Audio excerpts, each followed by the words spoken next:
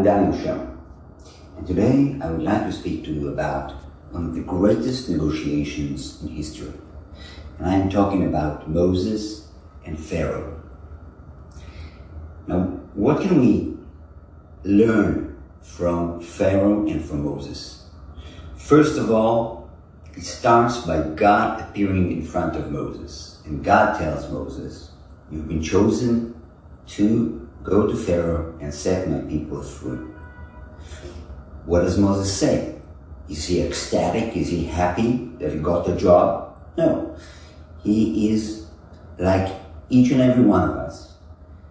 In every negotiation, he first says, "No, I think you have made a mistake. I'm not the right person for the job." Now, does God make a mistake? Does he not know everything that there is to know about Moses? Of course he does. So when Moses says this to God, God says, "Why? What is worrying you? Why are you worried?" And Moses says, "Well, I don't know. I am a very bad speaker. I'm hard on my tongue. I don't know how to speak so well." And God says, "No problem. I noticed, and I will send Aaron with you." But this is our first action. When we get a job, when we think we can do something, when we challenge ourselves, our first reaction is disbelief. Disbelief in ourselves. Even when we want to diet, we want to make a change, we want to stop smoking, we want to be bigger, we want to prepare for something. We're scared, and that's a natural reaction. And God prepares Moses. He says to him, "You will go to Egypt, and Pharaoh will say no. I will harden his heart. I will make him say no to you." And in every negotiation, there is a certain element of disbelief. There is a certain element of power. And Pharaoh wants slaves. He wants a working labor. And he has slaves, and he's not paying a price for this. And then Moses comes to him and says to him, "Well, you're going to pay a price, and you're going to have to choose. How much can you suffer? How much can you take? Because I'm going to give you a lot of pain." And I'm talking about 10 times. And as we know, Moses and God start inflicting pain over Pharaoh, and the pain grows. Why do I need this? This headache, these people, this pain, this blood, these plagues that come on Egypt, one after the other. And then he can't take it anymore. And that's life. That's a story that teaches us about pain. Because if we suffer, and the pain grows bigger and bigger, at a certain point, we say to ourselves, "Okay, let's change.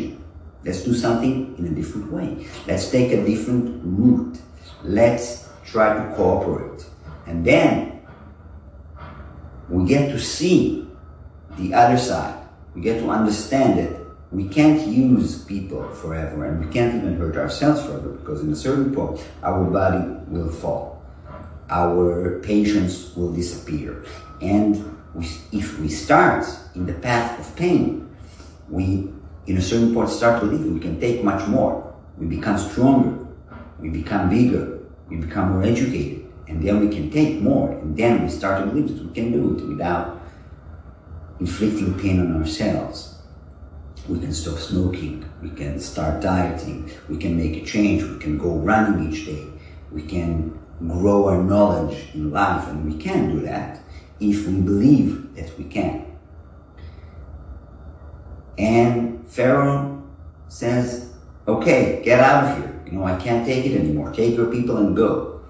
And they don't even have time to pack, they just go. And then Pharaoh says, "Oh God, what have I done?" He starts chasing them and says, "I'm changing my opinion." And that's life. We go 2 steps forward, 1 step backward, 2 steps forward, 1 step backward. And then he pays the ultimate price, right? The sea opens, the Israel inside, sea closes, Pharaoh dies. And that is how good negotiation is done.